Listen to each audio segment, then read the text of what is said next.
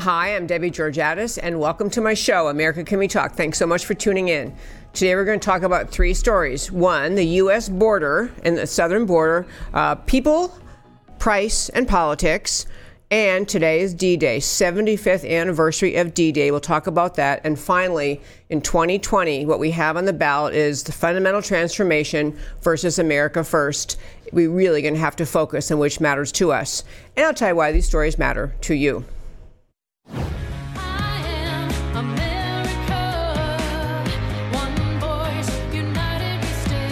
Debbie Georgatos, host of America Can We Talk, is an author, attorney, and political analyst whose mission is to inspire the American political conversation about preserving liberty in the best country on earth. America Can We Talk is sponsored by GC Works, a Dallas-based company performing advanced technology research in the oil and gas industry. And welcome again to America Can We Talk? I'm going to do a long segment in just a minute about D-Day. Today's the 75th anniversary of D-Day. But I want to start out by talking about what's happening at the southern border. So for my first five today, I want to hit a couple of points about the battle ongoing at America's southern border. You likely read that there were, in the last week, videotapes made of people crossing the river, crossing the from Mexico into America, the Rio Grande River. These were people from Africa, from the continent of Africa, from three countries, Cameroon, Congo, and Angola. And the Border Patrol actually videotaped these people crossing the border, some with children on their shoulders. These are people coming across the southern border from Mexico into Texas from Africa. And I want that to sink in a bit because we are in an ongoing battle about whether or not we care if we have an enforceable southern border, if we have a southern border at all. So the argument that the people who are coming across our border are simply starving people from Latin America who need to come to America and find jobs, our southern border is now worldwide news. People around the world who want to come to America simply because life is better here understand that we don't enforce our borders. That's why people from Africa would be coming across the southern border. And now I'm going to turn to what President Trump is trying to do about his latest effort. He had, as you know, asked for money to build the wall in the areas of the border where it's otherwise not enforced and couldn't get Congress to fund the wall as he requested. He's using some money that was already in the military budget to build some portions of the wall.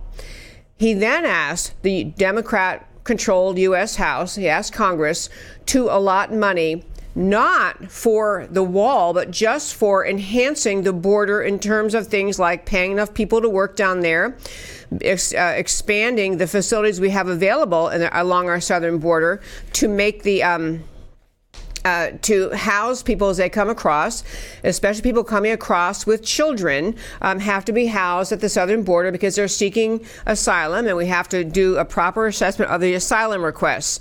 This also the Democrat Congress would not fund. And I just want to get to the point of one of my central points in today's first five. If it is not yet obvious, the Democrat Party in this country, one of the two political parties, has no interest, has no willingness, has no will to secure the southern border. They do not care. They do not want it enforced. They will not fund it. They will not fund enforcement. So President Trump tried something in the past few days, which is he announced that he is going to impose tariffs. This idea of putting tariffs on items coming up to America from Mexico, with the idea that they're supposed to start this coming Monday. The tariffs are supposedly going to start this coming Monday, June 10th, and it's a tariff that he's going to impose starting at 5% of items coming from Mexico, but increasing 5 percentage points every month until it gets to 25% of tariff on items coming from Mexico. His point, President Trump's point, is that Mexico doesn't try at to stop these caravans. Mexico does not do anything to help this crisis at the southern border. In fact, it appears in many ways the the Mexicans are participating in and permitting the southern border crisis. In fact, there were statements out of the president of Mexico's, not him personally, but out of his office, that he sees this as a great opportunity that America's southern border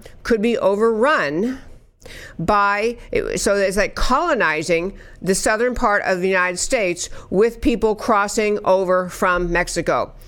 There is no interest and no effort made on the part of very little effort made on the part of the country of Mexico to stop the caravan. So President Trump is now saying, well, okay, if we can't get anything, we can't get wall funding, we can't get funding to at least help our Border Patrol people, well, let's at least get funding. Let's at least get tariffs. Make this hurt. Make the country of Mexico suffer with tariffs if they won't help with this border security problem. Well, Trump has now run into the Republicans, even the Republican-controlled Senate. There is some talk that the Republicans will not back President Trump on this tariff idea. And so Mitch McConnell's made some noise about it. Maybe the Republicans in the Senate are going to stop this. We may block him on these tariffs. This is going to get probably all the way to the Supreme Court, whether President Trump has the right to impose these tariffs on our southern border, over Mexico, not because as a normal action of trade with Mexico, but as an element, as a tool to fight to fight Mexico, to stand up against them and say, you've got to do something about the southern border. So I wanted to just mention a couple of things that are really they're coming to a head about this. The reason Trump has to use tariffs is because the Constitution requires that all spending bills come out of the U.S. House, and the Democrat-controlled House simply will not in any way assist President Trump in getting the southern border secure in any way. They won't assist with border security. They won't fund the wall. And so Trump is essentially saying he's got authority under this International Emergency Economic Powers Act. This is President Trump's assertion of his authority. Under the International Emergency Economic Powers Act, he's claiming he has right to impose these tariffs under that because we actually have an emergency at the southern border. This is going to get played out in Washington between, I don't know what the Senate's going to do. I don't know what President Trump's going to decide. But for now, he's saying we're doing the tariffs and that's that. But really, I want to, kind of close out this first five today to say that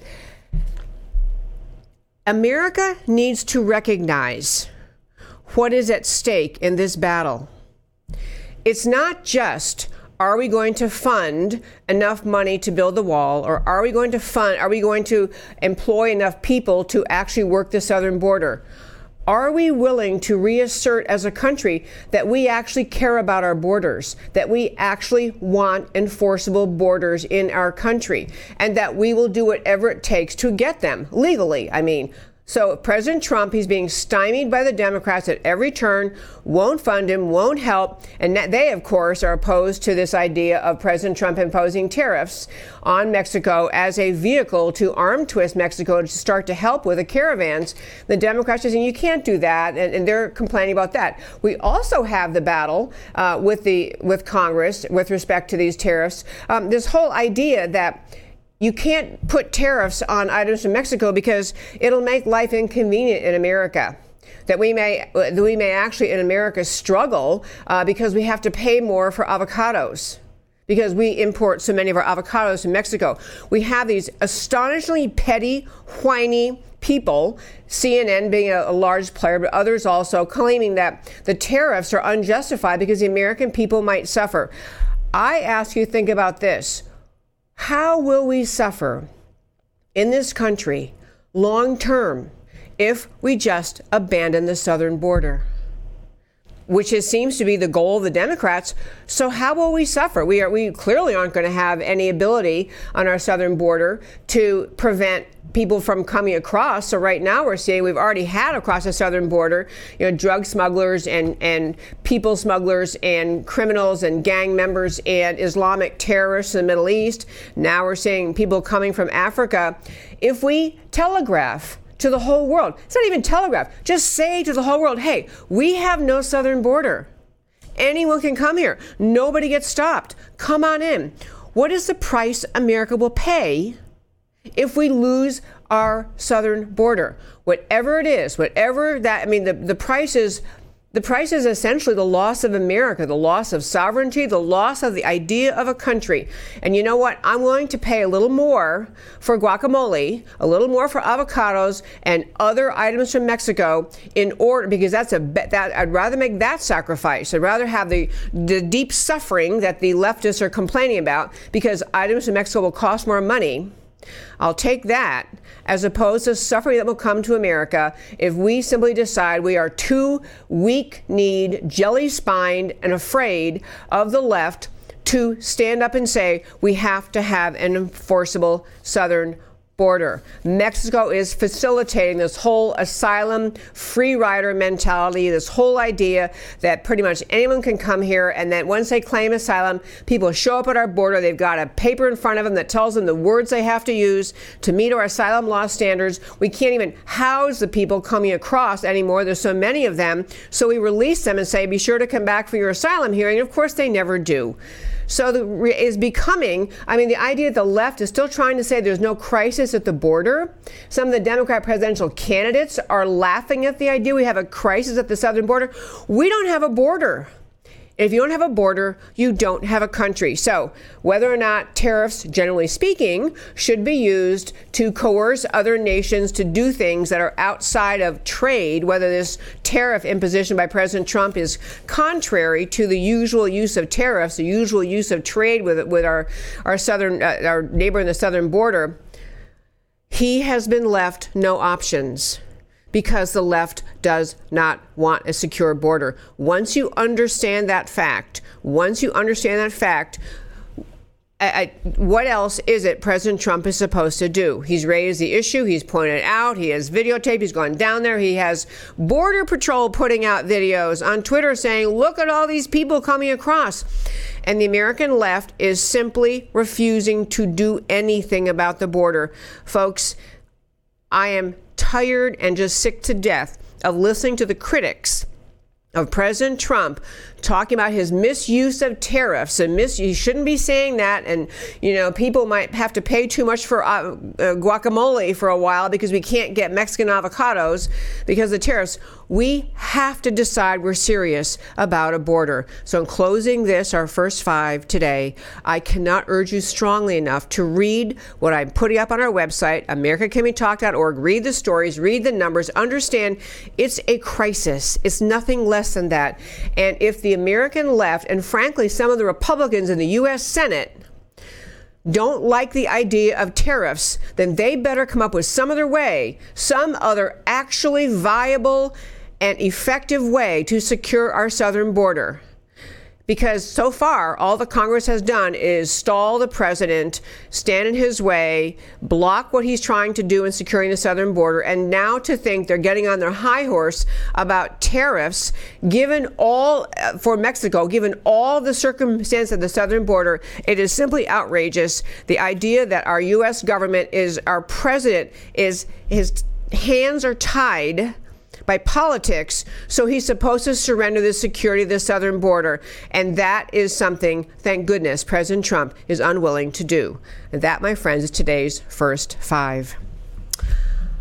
Well, as I mentioned at the start of the show, today is the 75th anniversary of D-Day. And so I want to talk about a variety of things related to D-Day. First of all, I'm sure you all know, but D-Day, so it was June 6, 1944.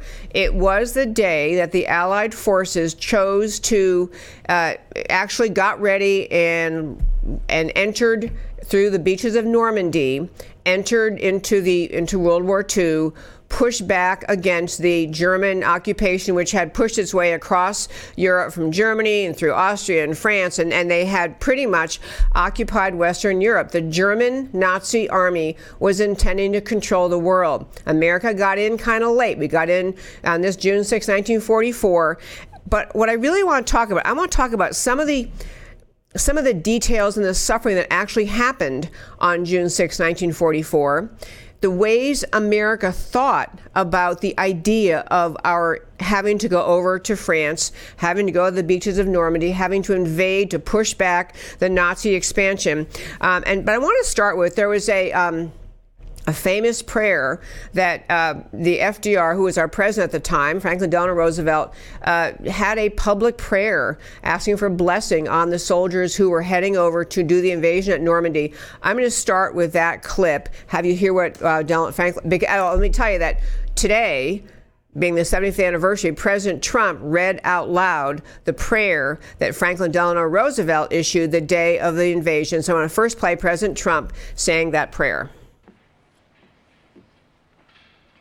Almighty God, our sons, pride of our nation, this day have set upon a mighty endeavor, a struggle to preserve our republic, our religion, and our civilization, and to set free a suffering humanity. They will need thy blessings, for the enemy is strong. He may hurl back our forces, but we shall return again and again. And we know that by thy grace and by the righteous of our cause, our sons will triumph. Some will never return. Embrace these, Father, and receive them, the heroic servants, into thy kingdom. And, O Lord, give us faith. Give us faith in thee, faith in our sons, faith in each other, and faith in our united crusade. Thy will be done, Almighty God. Amen. I have to tell you, folks, the idea of a modern president, a modern day president, reading that prayer to America. First of all, I love that President Trump read it. I love that the words of that prayer were so emotion evoking, so profound, so important. And he talked about recognizing that what we were facing, World War II, with the Nazis trying to overtake the world, it was a struggle for our civilization. It was a struggle for our religion. It was about the idea of preserving Western civilization, freedom. It was about the idea of preserving the idea of America and the rest of the world, countries that want to live in freedom. We were able to recognize the enemy at that time. And it was obviously a physical enemy, a horrific enemy. The Nazis were just, horrible stories recounted of the conduct of the Nazis throughout World War II. But that prayer of just recognizing that America needed God's blessing on our soldiers, and to pray it publicly, to let the people of America know that their prayers were needed to preserve and protect our soldiers as they went into battle, and obviously many of them not ever coming home. So a profound thing that FDR read. That was the first thing I wanted to mention to you. And then the second thing is that so President Trump is over there right now, and he made some remarks that I believe I sent to my happy producer Matt, some remarks that Trump made on D-Day. In addition to reading FDR's prayer, there was one other set of comments he made. He's obviously standing there with Theresa May, the Prime Minister of England. I want to play briefly those remarks, too. Melania and I are honored to return to London as our nations commemorate the 75th anniversary of D-Day in World War II. We want to thank Her Majesty the Queen, who I had a lovely dinner with last night, a fantastic person, fantastic woman, for so graciously inviting us to this state visit. It was very, very special. Our thanks as well to Prime Minister and Mr. May for the warm welcome they've given the First Lady and me as we remember the heroes who laid down their lives to rescue civilization itself. On June 6th, 1944, tens of thousands of young warriors left these shores by the sea and air to begin the invasion of Normandy and the liberation of Europe and the brutal Nazi occupation. It was a liberation like few people have seen before.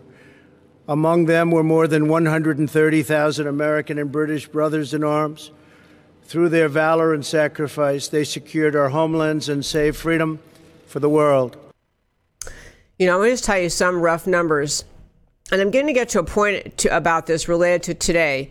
But this was an invasion where, you know, the people we watch movies now, we see what the invasion of Normandy was like. We see some clips they do have.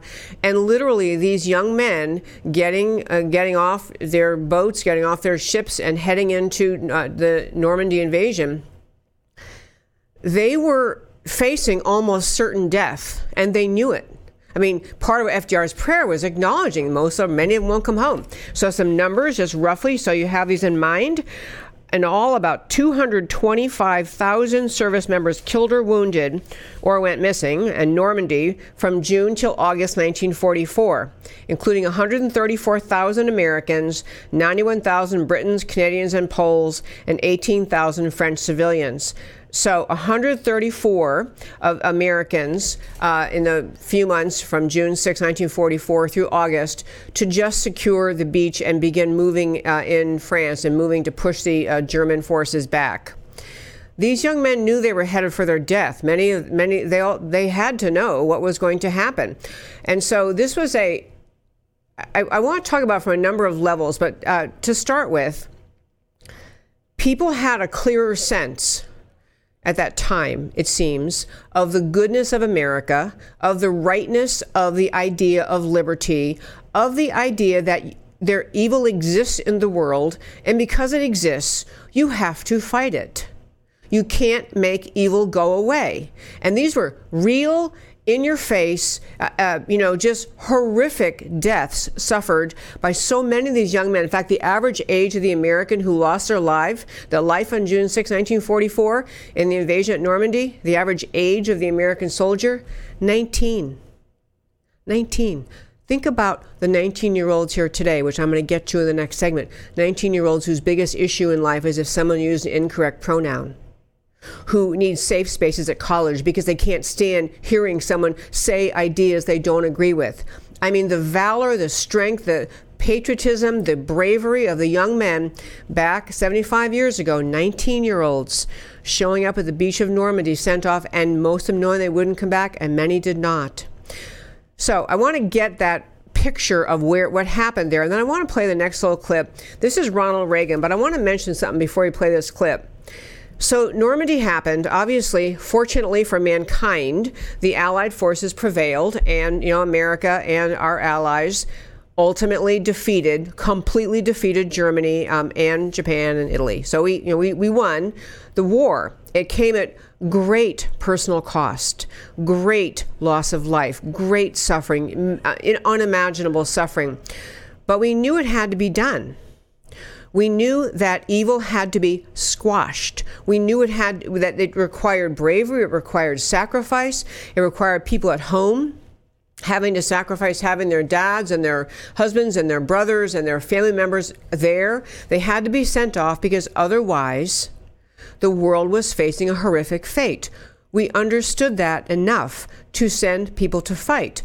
But after people came back, after World War II was over, and even those who survived the Normandy invasion, for many, many years, few of them talked about it. It was not, this 75th anniversary of the invasion of Normandy, of D-Day, was not a holiday. It wasn't a big deal until Ronald Reagan brought it back. And he gave a famous speech in 1984. And this is a Reagan speech where he was at this area called Pointe du Hoc. It was halfway between Omaha Beach and Utah Beach, different beaches in Normandy where where the invasions were occurring. And so Ronald Reagan gave this speech, the most heartfelt speech, and in this time, so 1984, so it was a 40th anniversary, he really reignited in people recognition of the valor, the bravery, the suffering, the sacrifice, not just to honor the people who did it, although he was honoring them, but recognizing and calling to our attention again, you have to fight evil in this world if you want to live in freedom. So here's Ronald Reagan. Europe was enslaved and the world prayed for its rescue. Here in Normandy, the rescue began.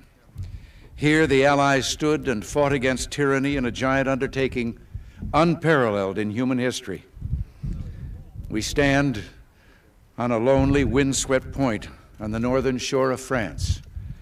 The air is soft, but 40 years ago at this moment, the air was dense with smoke and the cries of men, and the air was filled with the crack of rifle fire and the roar of cannon. At dawn on the morning of the 6th of June, 1944, 225 Rangers jumped off the British landing craft and ran to the bottom of these cliffs. Their mission was one of the most difficult and daring of the invasion: to climb these sheer and desolate cliffs and take out the enemy guns. The Allies had been told that some of the mightiest of these guns were here, and they would be trained on the beaches to stop the Allied advance. The Rangers looked up and saw the enemy soldiers at the edge of the cliffs shooting down at them with machine guns and throwing grenades, and the American Rangers began to climb. They shot rope ladders over the face of these cliffs and began to pull themselves up. When one Ranger fell, another would take his place. When one rope was cut, a Ranger would grab another and begin his climb again. They climbed, shot back, and held their footing. Soon, one by one, the Rangers pulled themselves over the top, and in seizing the firm land at the top of these cliffs, they began to seize back the continent of Europe. 225 came here. After 2 days of fighting, only 90 could still bear arms. And behind me is a memorial that symbolizes the Ranger daggers that were thrust into the top of these cliffs. And before me are the men who put them there. These are the boys of Pointe du Hoc. It's a great speech. In fact, on our website, which is americacanwetalk.org, or you can just go to YouTube and Google Reagan D-Day, and the speech will come up. The whole speech is so eloquent. It was when Peggy Noonan had her head on straight and used to write good speeches. This was a Peggy Noonan written speech, and it's just stellar. In any case, it really memorialized the sacrifice, the suffering, the immensity of the consequence of the willingness of these people to fight, to come over to Normandy and fight for really freedom, right? Fight for the freedom of the world. Part of the problem that caused such immense damage, immense harm, and such an immense battle was that earlier in the rising years of Hitler's Nazism, the world cowered. The world was, too many in the world were a little bit too afraid to speak up about Hitler. They heard the rise of really, Nazism. They understood that Jews were being persecuted in Germany. They understood that the Nazis had made them into the Jewish problem, were requiring them to wear the yellow star, all of that. We didn't stand up early enough to call evil evil. And we had, of course, everyone knows the famous controversy in England between Neville Chamberlain and Winston Churchill. Neville Chamberlain being the prime minister who, after being warned repeatedly by Winston Churchill and others, you got to do something. Hitler's advancing. And, Neville Chamberlain darts over to Germany, meets with Hitler, and comes back with a napkin or a piece of paper waving, peace in our time, don't worry. Hitler promised he'll leave us alone. That's what he was saying. Hitler, don't worry, I met with Hitler. He promised no matter what else he's done, all these people he's hurting and killing, but don't worry, not us. Of course, Neville Chamberlain finally had to, was shown to the world to be not just wrong, but dangerously wrong. And he was shown to be a coward. He was shown to be a guy who was going to say, I'm just not going to spend time and risk lives and risk the soldiers' lives, risk the British military strength fighting this guy if I don't have to. That's really what Neville Chamberlain decided. So fortunately for the world, Winston Churchill came along and just recognized, we will fight in the air, we will fight in the sea, we will fight till we defeat this. But part of the difference between those two was that Winston Churchill very early on discerned the evil and called it that. Discerned the evil of Hitler, of Germany, of Nazism, and said, we have to fight. Hitler saw it, and I'm so sorry. Hitler was a terrible, just the most evil in that time, and Winston Churchill saw it, and he was laughed at, he was mocked. Neville Chamberlain and his allies just treated him as a fool. Winston Churchill doesn't know what he's talking about. And obviously it took Winston Churchill to really again, to finally go to power, recognize we have to fight against Hitler, and rallied the world, ultimately got America involved. And there's so much more to tell you about America's role on D-Day. The reason I have all sorts of data about the number of munitions and ships and instruments of war that were produced in America because we had an industrial society. We had the Industrial Revolution. We had a productive society. We could produce the things needed, massive numbers of, and just massive equipment needed in order to make this whole thing happen. So America had a huge role in saving the world from Hitler. And it really, I go back to, again, Normandy. I've not been to Normandy, by the way. I really want to go someday. I want to see Normandy. I want to walk where all the soldiers are buried, where we left our soldiers there. All we asked was room to bury them, the famous statement about America's bravery and our soldiers. But I think it's a really important time on D-Day to recognize not just honoring their sacrifice, and that is a huge thing to honor their sacrifice, but it's also important to recognize we got to that point because we wouldn't call evil evil. Because we would not agree that sometimes because evil exists, you have to fight. And because we had a sense in America of the rightness and goodness of America, and that America was worth defending, worth fighting for. America and Western civilization, Western Europe, UK, all over the world, the ideas of freedom and liberty, the ideas that America was founded on, they were worth fighting for. We knew it better then than we know now. Which now turns to my last topic for today. I want to talk about, in this last topic for today, where we are in terms of the, as we face the 2020 presidential elections. And I know they're a ways off. Heaven knows they're a year and a half away. But it's already shaping up to be a battle, the 2020 elections, kind of between the fundamental transformation that Barack Obama pushed and the America First idea that President Trump stands for. And I say that for very serious reasons. I know, thank heavens Barack Obama's not on the ballot again, but what he was trying to do in America in the fundamental transformation has a lot to do with what we just talked about on D-Day. So to start with, when President Obama was running for office, he had a lot of very happy sounding, friendly sounding, wonderful, ideas that he was going to fundamentally transform. He was famous for getting crowds of young people stirred up and cheering him on when his speeches basically said nothing. If you ever heard those parodies, you'd have people read out loud Obama's speeches. He just got an earnest look on his face, but he said nothing. But he said profound sounding words, fundamental transformation. And people said, oh, wow, that sounds so cool. And they bought into it. They got drawn in, they got sucked in, they got duped. So we had 8 years of President Obama and his fundamental transformation of America. And I want to talk about, and why I'm on this is because Obama thought after 8 years, he would then orchestrate the election of Hillary Clinton, who would continue his radical leftist fundamental transformation of America. That's what he thought. What Obama was pushing was so radical, so leftist, but people in America duped by the idea of his alleged eloquence and his proud stance in demeanor, the way he spoke. People got duped by it. But I want to just remind you what really happened under President Obama. Because this is what he was talking about. The fundamental transformation is exactly what the left-wingers running for president in 2020 will do. And I sent my friend Matt here, the great producer, one slide. And you know what? You don't even have to be able to read those words. I'm going to tell you this information on this slide is from the Federal Reserve Bank of St. Louis. This is not Republican Party propaganda. This is not a politician's propaganda. It's the Federal Reserve's data of St. Louis. And what these figures reflect are the 8 years under President Obama. What happened?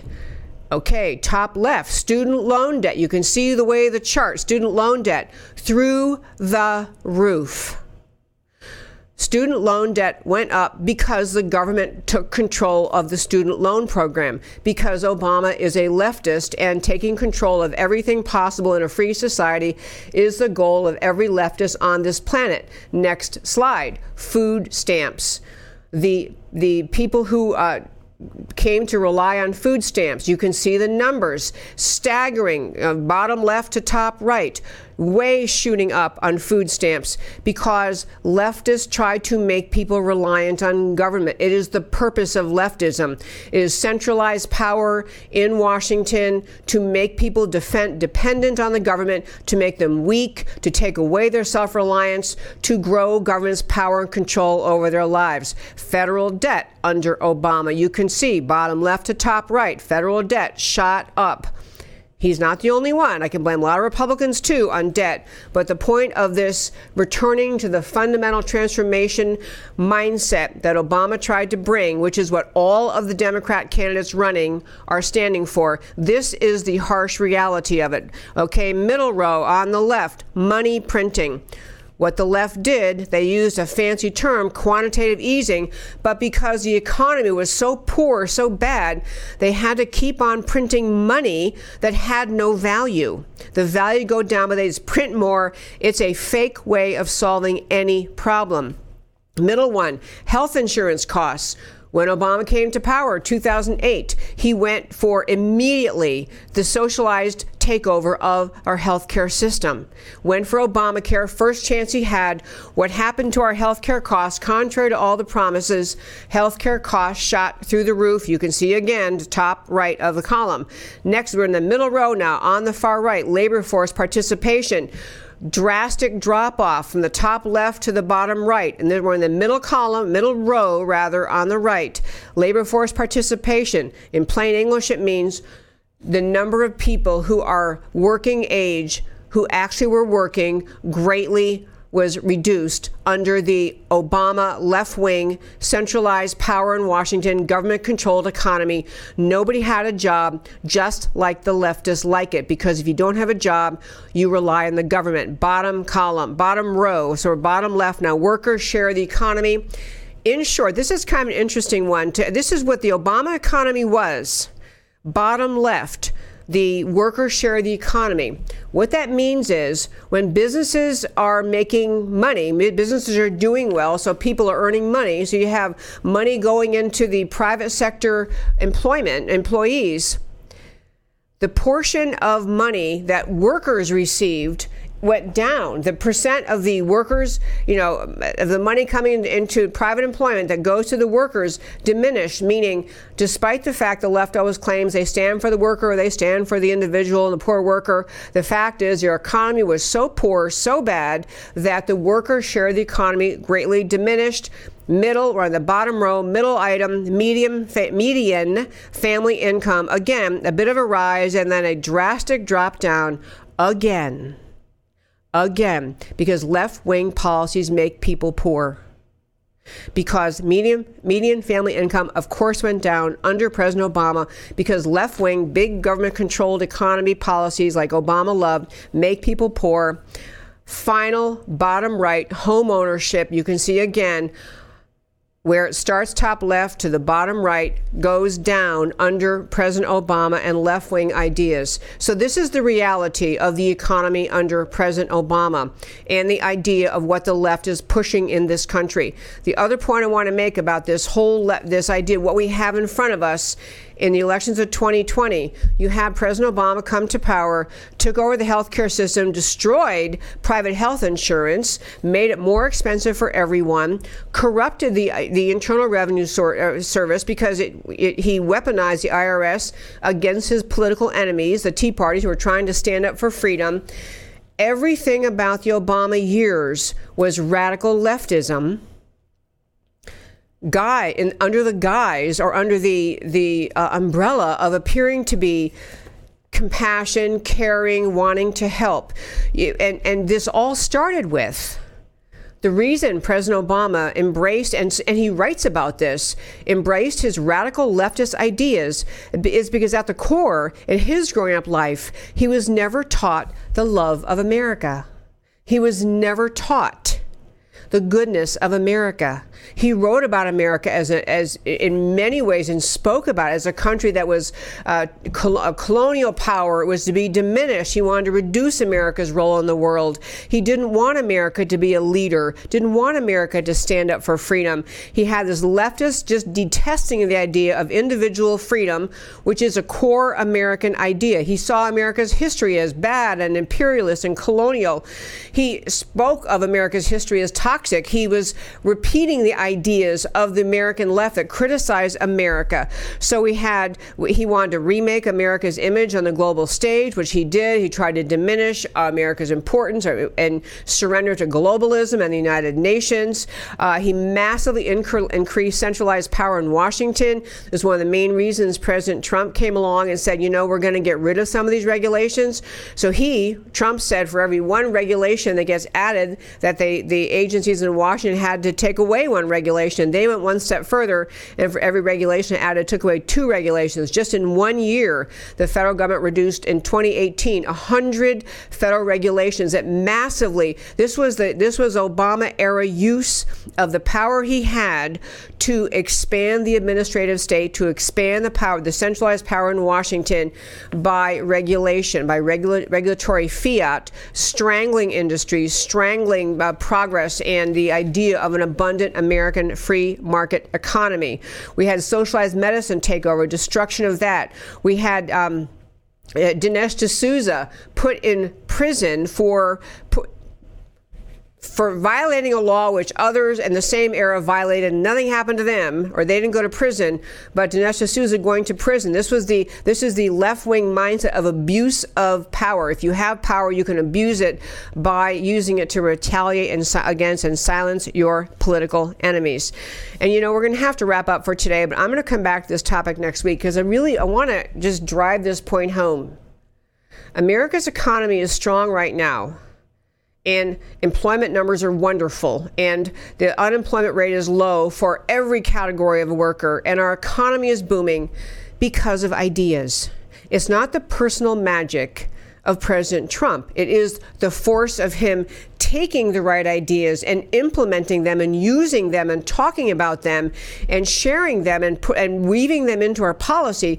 But America is strong now because of freedom and the free market ideas that President Trump embraces. America was weak under President Obama because of the left-wing ideas he embraces. You can't have the left-wing ideas Obama loved and prosperity and abundance and job security and the booming economy we have right now. You can't have left-wing ideas and prosperity. You can't have Obama-era left-wing ideas and a proliferation of jobs. We have more jobs available than people available to fill them now in our country. So what we just covered about the contrast in the 8 years under Obama to where we are now under President Trump, they're economic factors, but they go to a deeper point about love of America and recognition of America's inherent goodness. Not because of skin color, race, or identity, or national identity, but entirely because of the ideas of our founding that President Trump is bringing back, reintroducing to America. The ideas of America's founding are ideas that the American left simply cannot tolerate. They do not love the America of our founding, the idea of individual liberty and self-reliance and personal responsibility.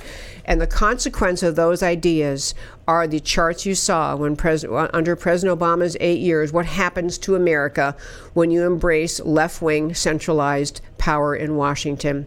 Next week, I'm going to talk about how the Occupy Wall Street movement and other progressive ideas infected the political climate of our country, also hurt our country during the years of Obama. And it's not just Obama, it's left-wing thought, which he embraces and which the Democrat presidential candidates now running also embrace. But we're almost out of time. I want a quick run through these, why this matters to you. And this is Africans, for example, at the southern border. The U.S. southern border is in crisis, and Trump and only Trump, not the Democrats and not even the GOP, only Trump is trying to solve it. Africans at the border kind of blows away the argument about this spontaneous invasion of people who are starving in Honduras. We have a border that has absolutely no security. Okay, every politician, Democrat or GOP, dragging their feet on border security and funding the wall and funding security.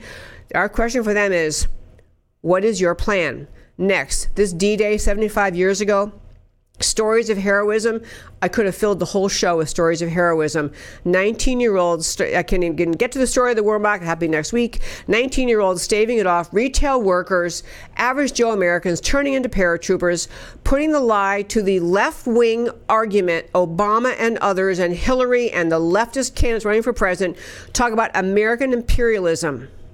That it is a lie about America when they characterize America that way. All America took was a cemetery plot to bury our dead over there. Freedom was worth fighting for. Again, 75 years ago on D-Day.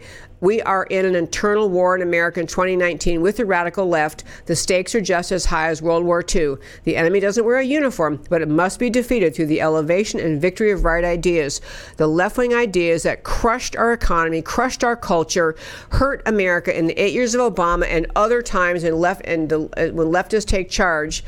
Those ideas are what are on the ballot in 2020. So we need to be telling our friends to join and understand the battle we face in America today. Final one, 2020, competing visions for America. We had 8 years of Obama's radical leftism. It brought America to the brink. Hillary would have continued it. Trump arrived in the scene in the nick of time. America First has given America a fighting chance for revival and restoration. Now, I got to tell you, friends, Americans should deliver a landslide to President Trump in 2020. But it's going to take every one of you listening to this show, every one of you engaged in the political battle of our times, to speak up for and repeat these points I've been making today, to tell your friends what happened under the Obama-era economy, what happened to the culture of America, how we got to a place where millennials think America's a bad country. It didn't come out of thin air. It came from radical leftism. It's being taught to our young people. We, those who love this country, need to be trying to fix that. I'm Debbie Georgatos. This is America Can We Talk? Talk to you Monday.